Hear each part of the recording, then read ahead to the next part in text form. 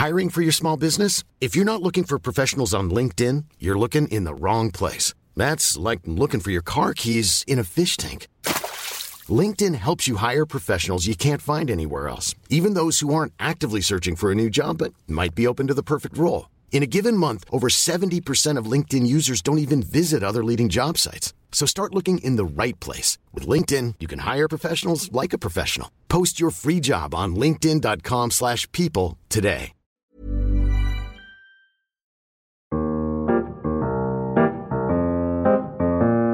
Hello, this is Dr. Christopher Perrin, and you're listening to Cafe Scolaire. Welcome to another podcast episode in which we seek to bring restful, contemplative learning back to our schools, homeschools, and lives. That is to say, to bring Scolaire back to school. This podcast is entitled Order and Rest, the Art of Prioritizing and Loving Well. Recently, a friend of mine, Martin Cothran, quoted Wendell Berry as saying, "Without order, there is no rest." This got me thinking about Augustine, Joseph Pieper, C.S. Lewis, and Russell Kirk, and many others who've talked about the importance of order and its relationship to rest and peace. So I'd like to explore this relationship, the relationship of order and rest, and consider what these great thinkers have thought about it. In this podcast, I'll turn mainly to Augustine. First, though, we should consider this important word, order. I don't think it's very well understood. What do you think of when you think of the word order? What does order really mean? And why would it be so important to rest? When we hear that Augustine exhorts us to properly order our loves, what does he mean? We hear that in our age, many are afflicted with disordered passions. To what does that phrase refer?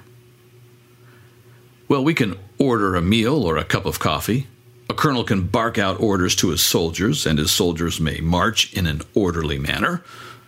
We are exhorted to put things in order and told that the gas pump or the ATM machine is out of order.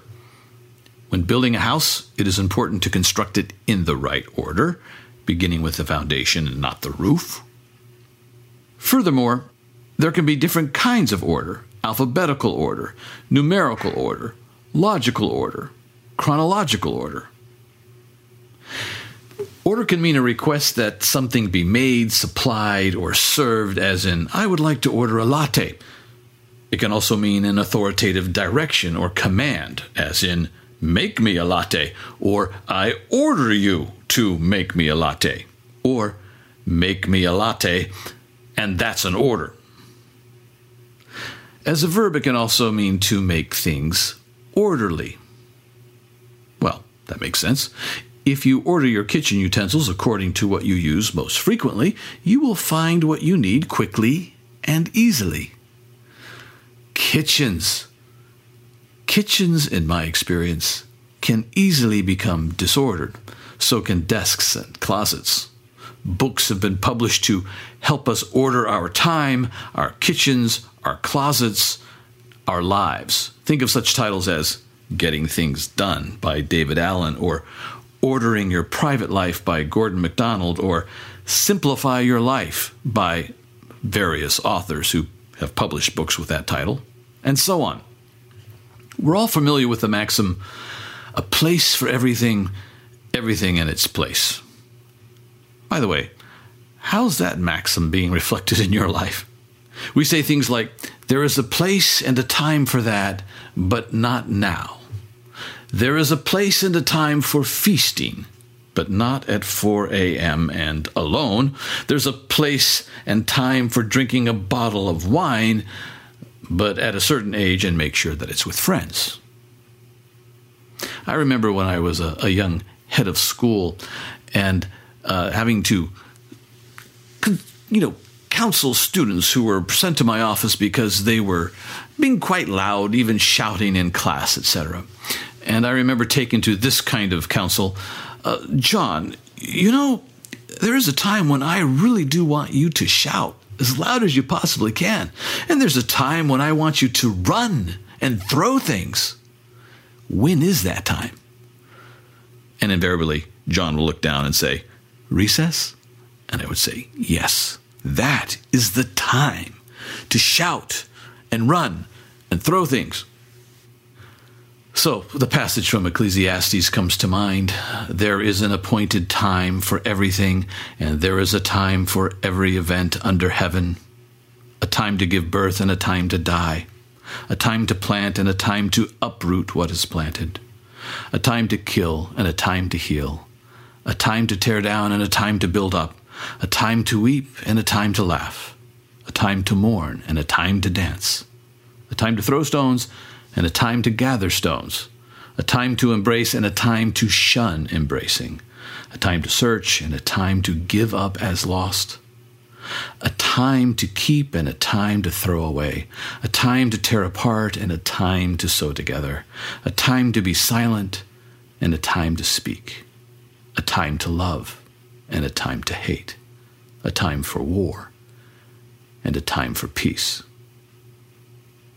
We could turn to another wisdom book in the Old Testament and find some more of this wisdom about order. Here's Proverbs 24, verse 27. Prepare your work outside and make it ready for yourself in the field. Afterwards, then build your house.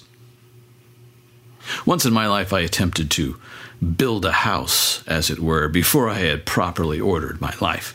I convinced my wife that we should buy an old, dilapidated 8,000 square foot townhouse in Harrisburg, Pennsylvania.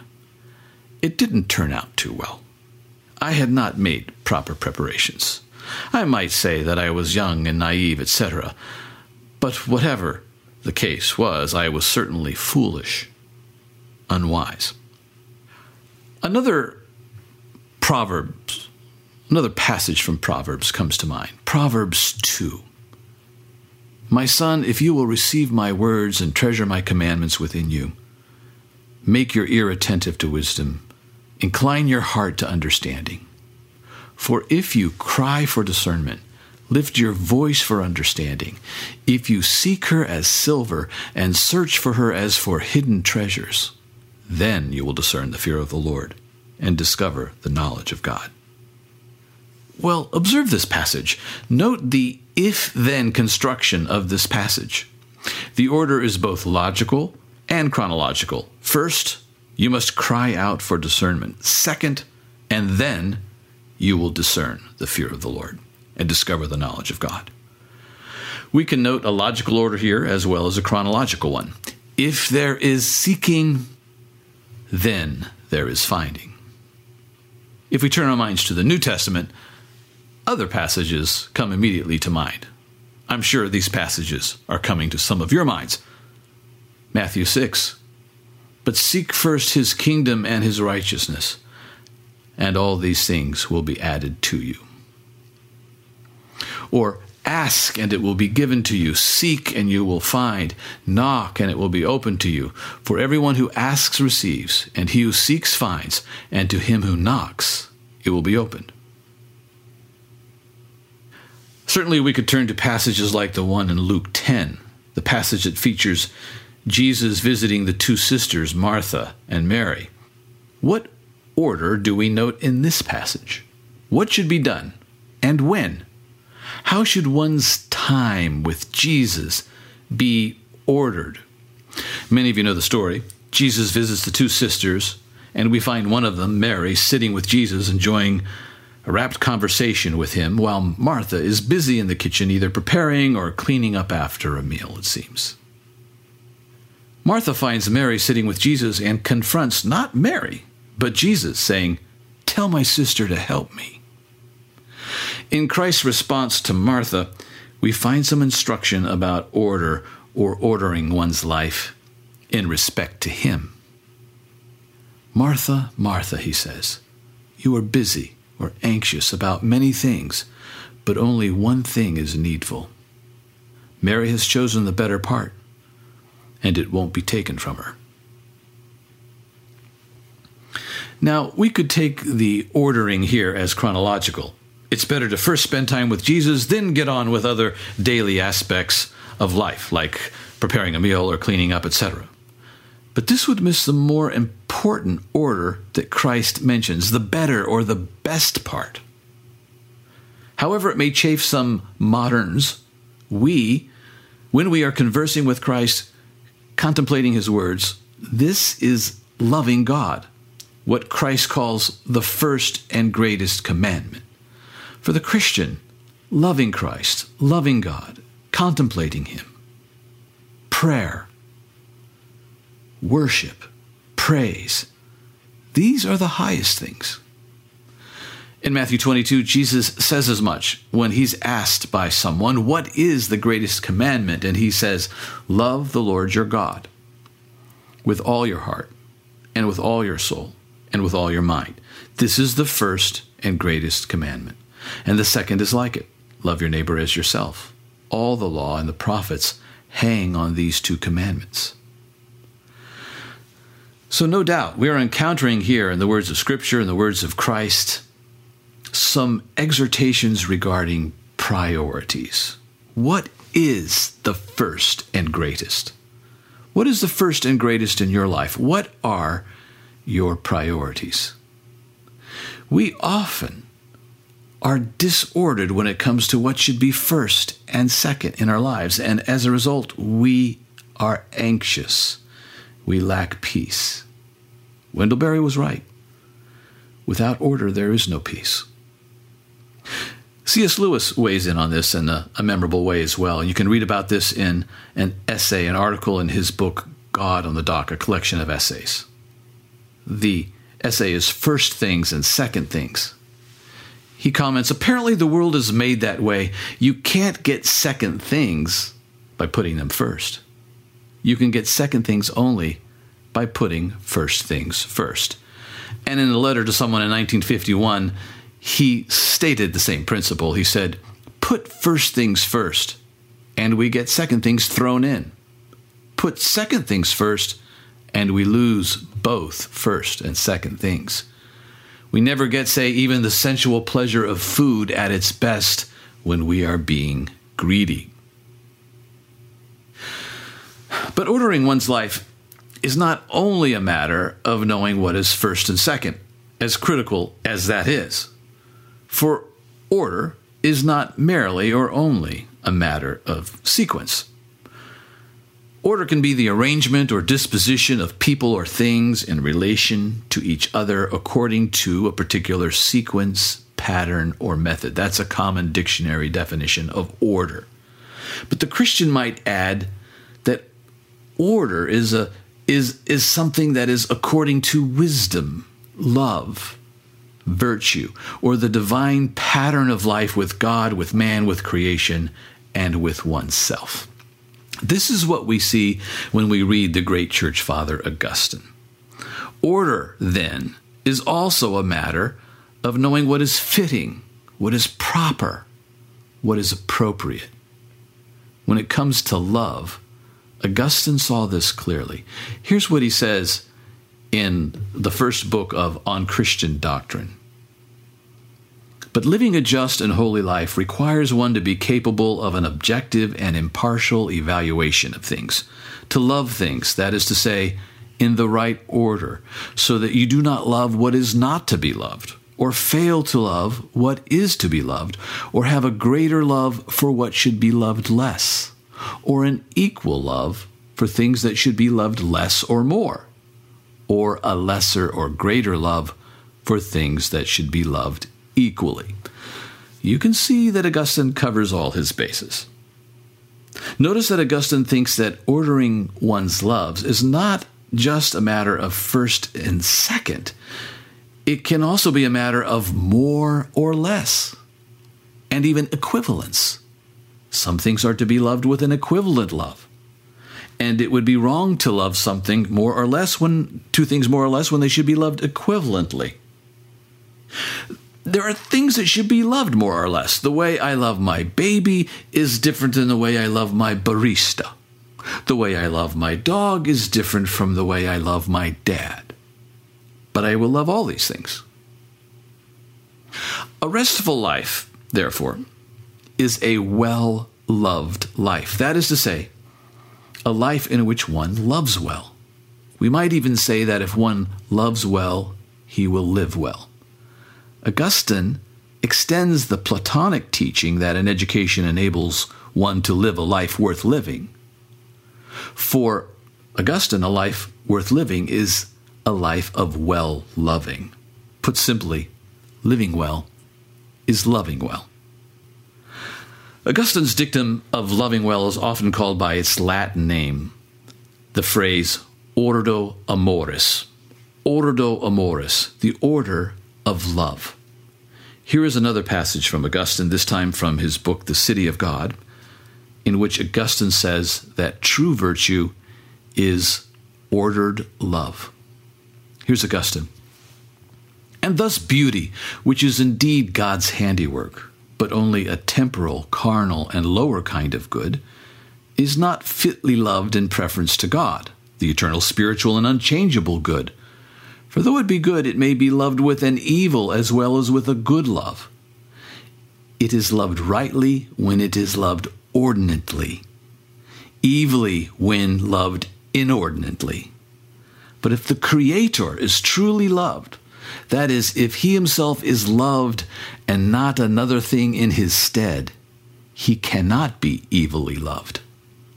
For love itself is to be ordinately loved, because we do well to love that which, when we love it, makes us live well and virtuously. So that it seems to me that it is a brief but true definition of virtue to say, it is the order of love. Virtue is the order of love. That's from Augustine in chapter 25, book 25 of The City of God. Now we begin to see that there is more than ordering one's life to simply doing things in a particular sequence or pattern. Yes, we must learn what the first things are and put these things first. Christ and Augustine following him make it clear that first we love God. But beyond enumerating all the things that we could love as number 1, 2, 3, 4, 5, 6, 7, 8, etc., we are to love according to wisdom, or to love in such a way that we live well and virtuously. It is also Augustine who says that you have made us for yourself, and our hearts are restless until they find their rest in thee. That's from the Confessions, the very beginning of the Confessions. Until our hearts love well and rightly, they're going to be anxious. They will be disordered. They will not be oriented by wisdom. They will not be informed by the love that is God himself.